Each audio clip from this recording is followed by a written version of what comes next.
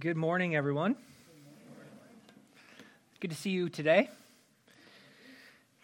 Let's pray together before we go to God's Word. Lord, we thank you and we praise you for your Word. We thank you for speaking to us, revealing your will to us. Lord, we thank you for giving us your Spirit to make the Word effective in our lives, to lead us, to grow us, to guide us, to convict us. Lord, we ask and pray for that this morning, that you would be at work in these moments. We ask for this and pray for this because we know no good will come apart from your Spirit. So work now and encourage us in our faith and help us to encourage one another. In Jesus' name, amen. In the year 2000, it seems so weird to say that. In 2000, John Piper preached a sermon at a Passion conference that impacted a whole generation of believers. That sermon has become known as the Seashells Sermon. In it, he told a story of these two women. One was a nurse, one a doctor, and they worked all their lives, and then they chose to spend their retirement in Cameroon, living to make Christ known among the sick and the poor in the hardest and most unreached places of the world. They were in their 80s as they were doing this, driving from village to village in order to magnify Christ. One day as they were driving, the brakes went out on their car and they went over a cliff, and that was it. Then he asked the question. He asked the crowd of about 40,000 young people who were gathered at this conference, he said, "Was that a tragedy?" And the answer he gave was a resounding no. I want to read a portion of his message from that day. He said, "It is not a tragedy. I'll read you what a tragedy is." And he pulled out a page from the Reader's Digest, and he read it to them. Bob and Penny took early retirement from their jobs in the Northeast 5 years ago when he was 59 and she was 51. Now they live in Punta Gorda, Florida, where they cruise on their 30-foot trawler, play softball, and collect shells. That's a tragedy, he told the crowd. He said, there are people in this country that are spending billions of dollars to get you to buy it, and I get 40 minutes to plead with you, don't buy it. With all my heart, I plead with you, don't buy that dream. As the last chapter before you stand before the creator of the universe to give an account of what you did with your life, and you say, here it is, Lord, my shell collection. And I've got a good swing, and look at my boat. Now, he preached that sermon 2 years before I was a Christian, and he wrote a book based off that sermon called Don't Waste Your Life, and that book totally changed my life. It's at the top of the list of books I recommend for people if they ask me for a good book to read on the Christian life.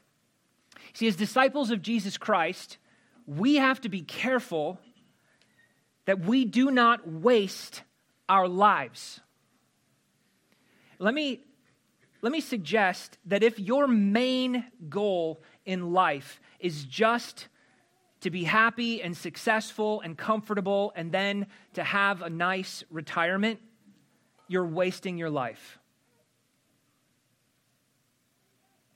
The only life that is not wasted is the one that is totally devoted to serving Jesus Christ. One that stores up treasure in heaven and not on earth. You have one life. Don't waste it. When I think about what is going to keep the next generation of young Christians from taking Christ to the world and taking the world for Christ, I think sometimes it's not going to be some giant moral failure. It's going to be 100 million tiny little distractions that keep us from serving Jesus Christ with all that we are. until our lives are consumed by the trivial. I want to press upon your hearts at the outset this morning that the one thing worthy of giving your life to is serving Jesus Christ. And at the heart of that is the mission that He has given us to go and make disciples. It's the most significant purpose. It's the greatest cause that you can give your life to. You see, God is at work in the world. God is in the process of drawing people to His Son, Jesus, saving them by grace through faith in Him. He is making spiritually dead people alive. He is turning wicked people into worshipers. He is saving people from hell for heaven, eternity. And He calls this people to be holy and to love Him and to serve Him and to live for His glory. And that God, our God, He calls you to be part of that mission in the world, to impact eternity. So let's abandon all of our small and self-centered ambitions and give ourselves to the cause of Christ and His gospel. Amen, somebody. Jesus said, "All authority in heaven and on earth has been given to me. Go therefore and make disciples of all nations, baptizing them in the name of the Father and the Son and the Holy Spirit, teaching them to observe all that I have commanded you. And behold, I'm with you always to the end of the age." That's our mission. Go and make disciples. It is not optional. Making disciples is the purpose and the priority of every faithful church and every faithful Christian. Making disciples is the joyous privilege of every single Christian. Now, obviously, you need to be a disciple to make disciples. And that mission, it begins at home with your family, with your spouse and your children. That's our most important mission. But it doesn't end there. The goal is to bring about the obedience of faith for the sake of His name among all the nations, Romans 1:5, so that as grace extends to more and more people, it may increase thanksgiving to the glory of God, 2 Corinthians 4:15. Now, making disciples has two parts, two big buckets, evangelism and discipleship. And we are taking a break from our series through the little letters, and we're going to focus on discipleship. We've had a couple of sermons, and we'll get to hear from Stephen again on evangelism, but today we want to focus on this second piece, this idea of discipleship. Jesus didn't say, go into all the world and make converts. He said, make disciples, people who will follow Him, teaching them to obey everything I've commanded. So we're going to focus on discipleship today, helping each other grow in following Jesus, in our walk with Jesus.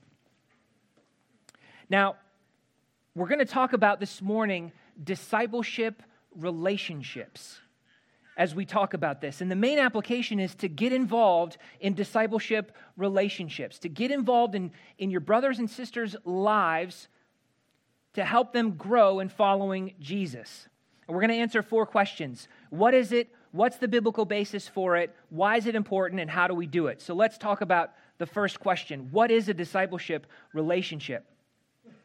Well, first, what's a disciple? A disciple is a follower. A disciple of Jesus is a follower of Jesus. It's someone who follows His life and teaching.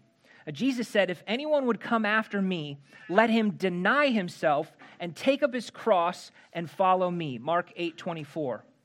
That means obedience and self-sacrifice and self-denial for the good of others and the glory of God. It means living for Jesus' sake and the gospel. It means obeying Jesus, walking in His way. Jesus gets to set the agenda of your life. That's what it means. We live for him, not for ourselves. 2 Corinthians chapter 5, verse 15. Now, a discipleship relationship then is helping one another to follow Jesus. It's intentionally helping one another grow as a disciple of Jesus through encouragement and accountability. We do that by speaking the truth in love and by praying for the Spirit to make God's word effective in their life. Yes, we do this with our spouse and with our kids, but today I want to focus in on men meeting with other men or women meeting with other women to help them grow in their faith. It could be one-on-one, it could be in a group of 3 or 4, but the purpose is building one another up in the faith. Second then, what's the biblical basis for discipleship relationships? It's based on our mission to make disciples and teach them to obey all that Christ commanded. Yet the biblical basis for this is very broad, and I want to walk through some of that. It's rooted in all of the one another commands in the Bible. Did you know that there are over 30 distinct one another commands? That's a lot. God has a lot to say about how we treat one another. When you see one another, he's talking about Christians to Christians. Now, the most common command is love one another. That shows up 13 times in the New Testament. And love builds up. 1 Corinthians 8:1. And so we're commanded to pursue what makes for mutual upbuilding. Romans 14:19. Now, this mutual upbuilding where we help each other grow, building each other up, that's what discipleship relationships is all about. We're commanded to encourage one another and build one another up. 1 Thessalonians 5:11. And that happens by speaking the truth in love so that we grow up in every way into Him who is the head, into Christ. Maturity in the Christian life is Christ-likeness. It's being like Christ, following Christ, living the truth. And Paul explains how we reach maturity when each part is working properly, makes the body grow so that it builds itself up in love. Ephesians 4:15. Notice, every Christian is involved in this. Each part. Are you part of the body? Yeah. Okay. Then you have a part in this. Amen? You have a part to play so that the body builds itself up in love. We're to let the word of Christ dwell in us richly, teaching and admonishing one another in all wisdom, Colossians 3:16. We're to exhort one another. How often? Every day, as long as it's called today, that none of you may be hardened by the deceitfulness of sin. For we share in Christ if indeed we hold our original confidence firm to the end. Notice the goal of this daily exhortation is to help one another persevere in the faith, to not be hardened by sin, but to continue steadfastly in following Christ. We comfort one another, 2 Corinthians 13:11. We are to confess our sins to one another and pray for one another, James 5:16. And when someone is caught in a sin, we're to restore one another in a spirit of gentleness, Galatians 6:1. Restoring them means getting them back on track in living faithfully, following, trusting, and obeying Jesus. That's what it means to restore them. Now, when we look at the one another commands in the New Testament, God calls us to teach, encourage, admonish, exhort, comfort, warn, restore, and stir one another up to love and good works. And that is just scratching the surface. We do this so that we will avoid sin and live faithfully and reach maturity and persevere in the faith. Now, I want you to notice in all of this that the nature of these commands requires close personal relationships where this kind of discipleship can take place. You've got to know someone well enough to know where they need to be corrected or comforted. You have to know a person well enough to know how to counsel them or to restore them to right living, or to exhort them in ways that are fitting for them. These commands require a certain depth of relationship that goes beyond the mere surface level. We're not meant to live as Christians on an island. We're part of a body. We need one another. So, who is it that you are admonishing and exhorting? Who are you comforting or restoring? Who is stirring you up? Who is warning you? Do you see the depth of relationship required for this? These are things that we are supposed to be doing Christian to Christian. Yes, this happens in marriage. At least it ought to. Husband and wife should be helping each other to grow in holiness. Yes, this happens with your kids. It's a parent's job to disciple their children. And yes, this should happen sibling to sibling in a family. I mean, God has put these brothers, sisters in your life, your brothers and sisters, your siblings, so that you can help encourage each other in the faith. It should be happening in all those places. But we still need others. Men need men in their lives helping them grow. Women need other women in their lives helping them grow. This is by God's design. We're to build one another up so that together we reach maturity in Christ. And we're commanded in Hebrews chapter 10, verses 24 and 25, let us consider how to stir up one another to love and good works. That phrase, let us consider, it means let's give careful thought to this. Let's be intentional about this, about stirring each other up. And stirring up, that word, that phrase, it means to rouse to action, to provoke in a good way, to prod people, to push each other to love and good works.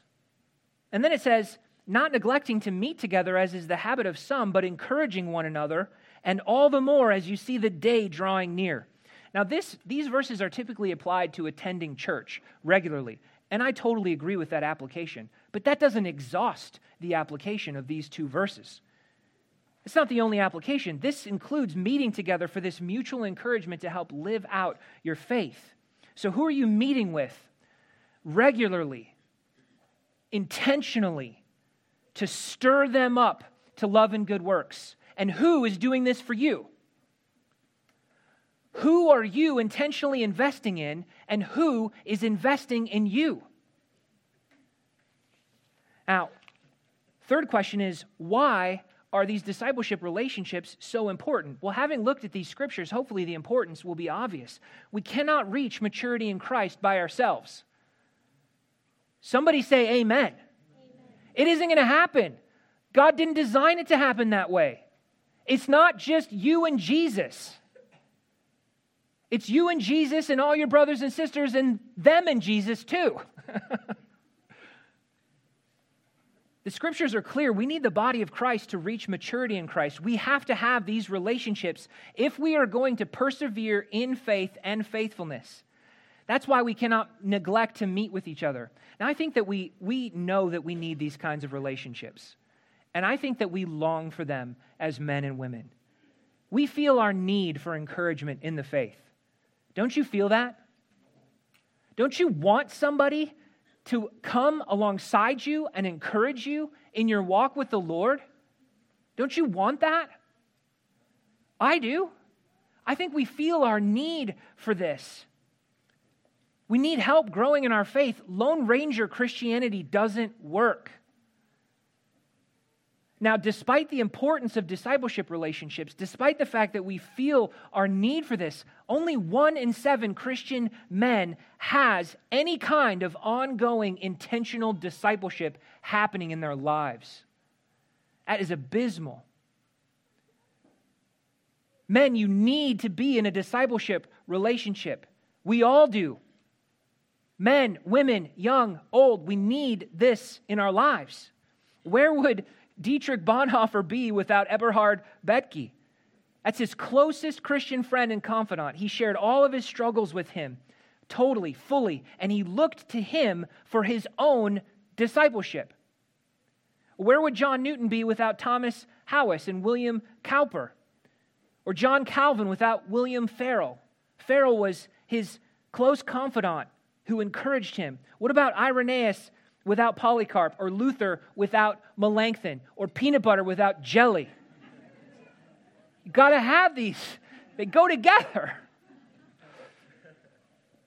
Of course, Paul had Barnabas and Timothy and so many others. What about Dr. Charles Peterson and Dr. Wagner and Matt Webb and Brady Rupert and Brian Cook. You don't know any of these men, but I do. I do. They were instrumental in my early Christian life. And since then, Jeremy and Rob and Mitch and Jason and Drew and Dave and so many others. I need these men in my life discipling me. I wouldn't be who I am in the faith without their input in my life. So, who has helped you to become the disciple that you are today? Who has walked with you and encouraged your faith over the years? And are you thankful for them? Aren't you thankful for those people in your life? I am. Our need for these kinds of relationships, these discipleship relationships, it never ends. You don't reach a point in your Christian walk where you're like, okay, I'm good now. I did the whole discipleship thing and now I can do it on my own. That's not a thing. We need these relationships in our lives. And let me ask you this question. Don't you want to be that person for somebody else?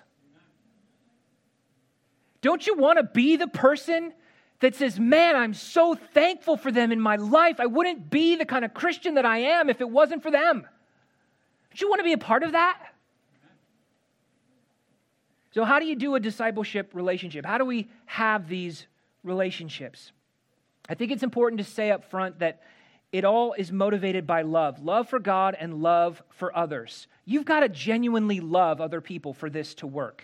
Moreover, you've got to genuinely love God. Think of it this way. If Christ is truly your highest good, your greatest treasure, your all-satisfying joy, then how can you not want to help other people know Him, live for Him, serve Him, follow Him? Are you with me? And these are things that we say we believe, but is it true? And if it's true, then how can you not want to engage in this? Come and follow Jesus. It's good. It's your greatest joy, your greatest satisfaction. How do you not want to help people do that? So love for God and love for other people. Now, disciple making according to Jesus is done by teaching people to obey everything that He commanded. So, listen, we help them to know the Word, but we also help them to live the Word, to put it into practice in their lives. Now, of course, you can't teach what you don't know. Amen? And you can't take someone somewhere where you aren't going yourself. Amen? We need an active faith if we're going to be discipling other people. We've got to know and love God if we're going to help other people to know and love God.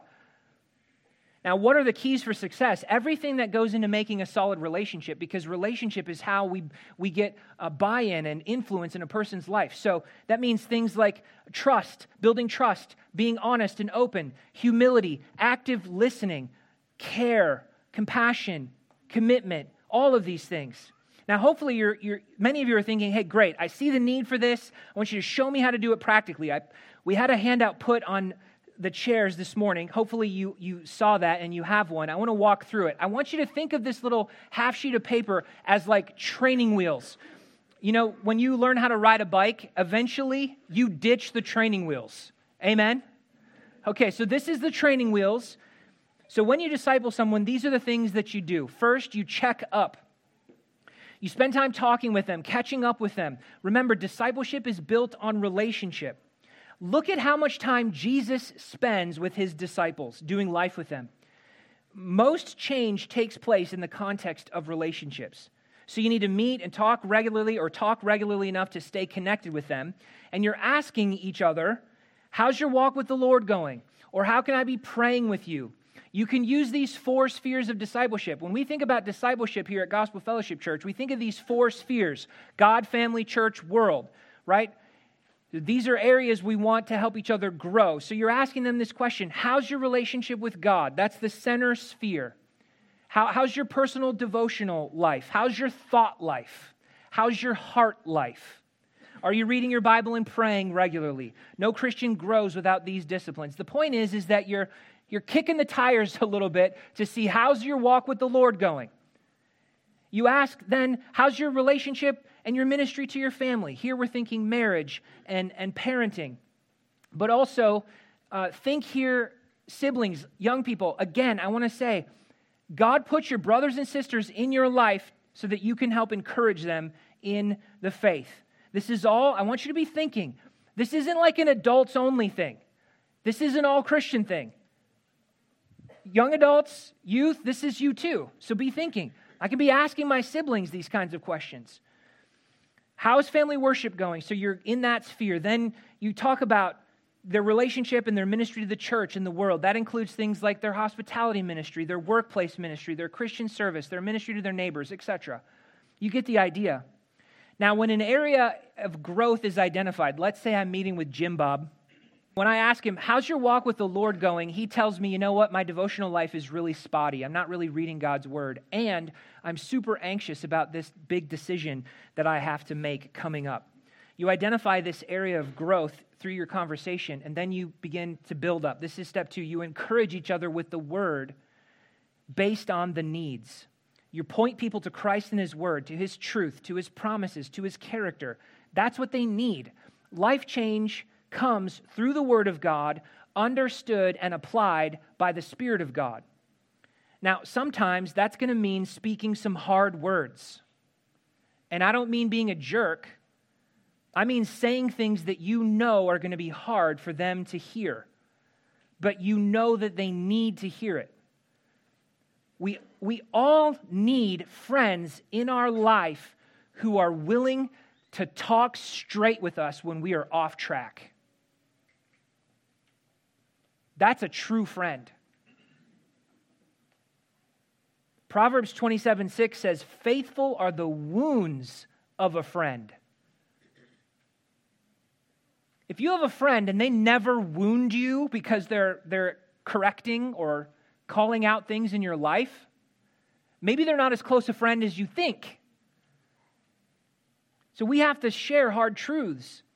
And when we share the truth, our goal is to comfort the afflicted and to afflict the comfortable. We on the one hand, want to comfort the weak and encourage the faint-hearted. On the other hand, we have to be ready to help each other out of apathy or rebellion against the Lord. So we speak the truth. That said, we still have to be loving and gracious and gentle. We saw Ephesians 4:15, it says, speak the truth in love. Galatians 6:1, restore them in a spirit of gentleness.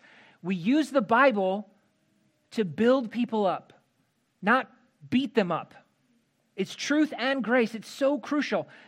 Keep in mind, when you're doing discipleship with someone, it is scary. It's a big hurdle to get to the place in a relationship where you're willing to open up and share something personal with somebody else. And when they do, the first thing you're going to do is say thank you.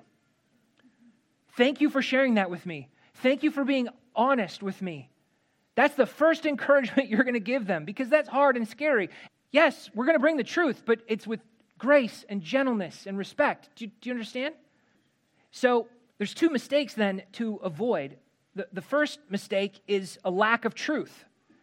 It's like empathy for somebody, but you never get to the truth of God's word. The other mistake is the opposite. You bring the truth of God's word, you bring biblical encouragement, but there's no grace, there's no gentleness. We're going to avoid both of those mistakes. So let's say we've encouraged Jim Bob from Psalm 19 with the blessings of God's word, and we're encouraging him, like, look at all the blessings that come from reading God's word. And now we're encouraging him along these lines, and we're encouraging him, we're saying, look, God promises to give wisdom to those who ask. So with this decision that you have to make, God is going to supply the wisdom that you need. So we've encouraged from the scriptures, and then we pray for them. We pray for them right then and there. And we commit to pray for them regularly. Remember, God makes his word effective through the work of his Holy Spirit. Only God can bring the heart change and the transformation that we want to see in their lives or our own. Amen? So we have to pray. Quick story, if I can do it quickly. I remember meeting with a friend. He's a friend now. At the time, we didn't know each other very well. He wasn't a Christian at the time, and we would meet every week, and we would we were studying the Bible together, and every week we would get together, and this man would pepper me with every difficult question that a non-Christian could give a Christian, and I would do the very best that I could to point him to the truth and to answer the question, and every week I felt totally weak, totally helpless, and I got in my car and to drive home, and I said, well, that was worthless. That didn't do anything. So then I would just cry out to God my entire drive home. God, look, if you're going to get hold of him, it's going to have to be you, because I'm messing it up. Like I'm just getting in the way, it seems like, right? Well, eventually this man came to Christ, and we continued this relationship, and he was discipled, and he grew in his faith. Was that me? No, that was God. Every step of the way. Look, we have to be faithful in sharing the truth. That's it. That's our bit. We be faithful to share the truth, and we pray, and we pray, and we pray, because God has to do it. Amen? So we encourage, and then the next piece of this is to stir up. So we check up, we build up, we encourage, then we stir up. Now, that means helping them to identify the next step that they need to take in following Jesus. That's all this is. And maybe you already began to do that from the encouragement time, but if you haven't, now is the time where you want to make that next step as clear as possible. What is it? And it's really important to remember that sometimes the next step is doing something. So in our illustration for Jim, that means having personal devotions 3 times a week maybe, or something like that. A goal. But it could be starting to pray for your spouse every day or with your spouse every day. It could be having family worship a couple times a week, whatever it is. But I want to point out something here. Very often, the next step is not to do something, but to believe something. It's to believe a truth of the Scriptures, because they're caught up in a lie and they're not believing the truth, or they're in need of hope, they're in need of encouragement, and so they need to believe a promise. Does it make sense? Oftentimes when we think about application, we think only of doing. I've got to do something. But we should just as often be thinking of believing something. Are you with me? Okay. Identify those next steps.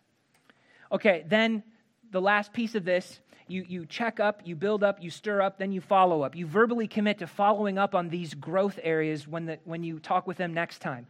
That provides accountability. But you actually have to follow up with them. You actually have to ask them about it. You have to talk to them about it. And they need to know, okay, yep, he's definitely going to ask me about it. This is accountability. The last thing you do is schedule the next time that you're going to meet or talk. You got to get it on the calendar and make it a priority. At the end of the day, raise your hand if you want to be involved in discipleship. Okay, good. I want you to know right now, it's going to take you time. It's going to take sacrifice. It's going to take effort, okay? And you need to have the farmer's mentality. The farmer doesn't plant his crops on Monday and then harvest on Tuesday morning. That's not how that works. He plants, he waters, he weeds, and he waits, trusting that there's going to be fruit. We do the exact same thing when it comes to discipleship. We're going to work at this, but it's going to take time. We need to be patient with those who we're discipling. They're not going to hear what we say on Monday and suddenly be this completely different person on Tuesday morning. But trust in the slow work of God. God will bring the growth. Trust Him for that. So 4 basic parts. Check up, build up, stir up, follow up. Now, let me address the youth again for just a moment. This is something that every one of you can and should be doing. You college-age students, you high school students, you junior high students, you should be doing this in the lives of those around you. Now, the younger you are, you should be doing this with your siblings at home, in your house, right? God put them in your life, your brothers and sisters, so that you can encourage them in the faith. But again, this is not complicated stuff. All of the things that we're talking about, that we're describing, you can do. You can check in. You can build up and encourage. You can stir people up in the faith, and you can follow up with your friends later. The question would be, for you young people, how do you make your friendships more intentional, more Christ-centered? Amen? Okay. Now, ideally, this happens, you meet with people. Now, speaking of everyone, this would happen in a meeting, right? But I understand that life is hard and life is busy, and you might not be able to get away and to meet people one-on-one for an hour or something like that. I want to encourage you that there's a lot of different ways that this can happen, different ways to work this into your life. It can happen as a part of the fellowship meal. It can happen when you meet as moms for a play date, or while your kids play, or while you're on a walk, or you can do it over the phone, or while you're playing golf with a buddy. You can have people over for dinner. You can show them how family worship works. There's a lot of different ways to do this, but it needs regular, intentional relationship. This is more about a way of life than a program. This is how we should just be as Christians all the time. This is how we should be living, learning to be intentional with the time that we have. All right, a couple objections. Number one, I don't have time for this. First, I would say, which one of God's commands can you ignore because you don't have time? I would also say that you cannot afford not to be in a discipleship relationship. Again, remember why we need this. You will not reach maturity. You will not persevere in the faith. You will not grow without this. You need this. We always make time for what's most important to us anyway. Objection number two, I'm too busy with the kids to do something like this. Okay, men, what this means for us is we need to help our wives to have this kind of intentional time with other women. We need to watch the kids. We need to help them around the house. We need to make this possible for them. Objection three, this is going to take time away from my family. Yep. It will take some time away from your family. That's correct. And your first and most important ministry is to your family. But I would say this. I would say that being in a discipleship relationship will make you a better wife and mother. It will make you a better husband and father. It's been my experience that the majority of things that people ask for prayer and encouragement in is their walk with God, their marriage, their family, their close relationships. We need encouragement and accountability to grow in these areas. So I would say, men, how do you expect to lead your wife and your children if you're not growing in your faith? Say, women, how are you going to expect to nourish the faith of your children if you yourself are not growing in your faith? And we need these relationships in order to do that. So who are you going to invest in and who's going to invest in you? I want you to pray and to choose somebody and to get started. Who do you want to see growing in their faith? Start with them. Or who is a friend that you already have? Start there. What does this look like? What's the first step of this look like? I'm going to tell you, it's really very simple. Go talk to somebody. You just go talk to them because you want to build a relationship with them. That's where this is rooted. It's rooted in relationship. So if you're like a long ways from this, just go talk to somebody, but make it intentional. Now, I want to have a special appeal here for both men and women. Men, God means to use you in the lives of younger men in the church.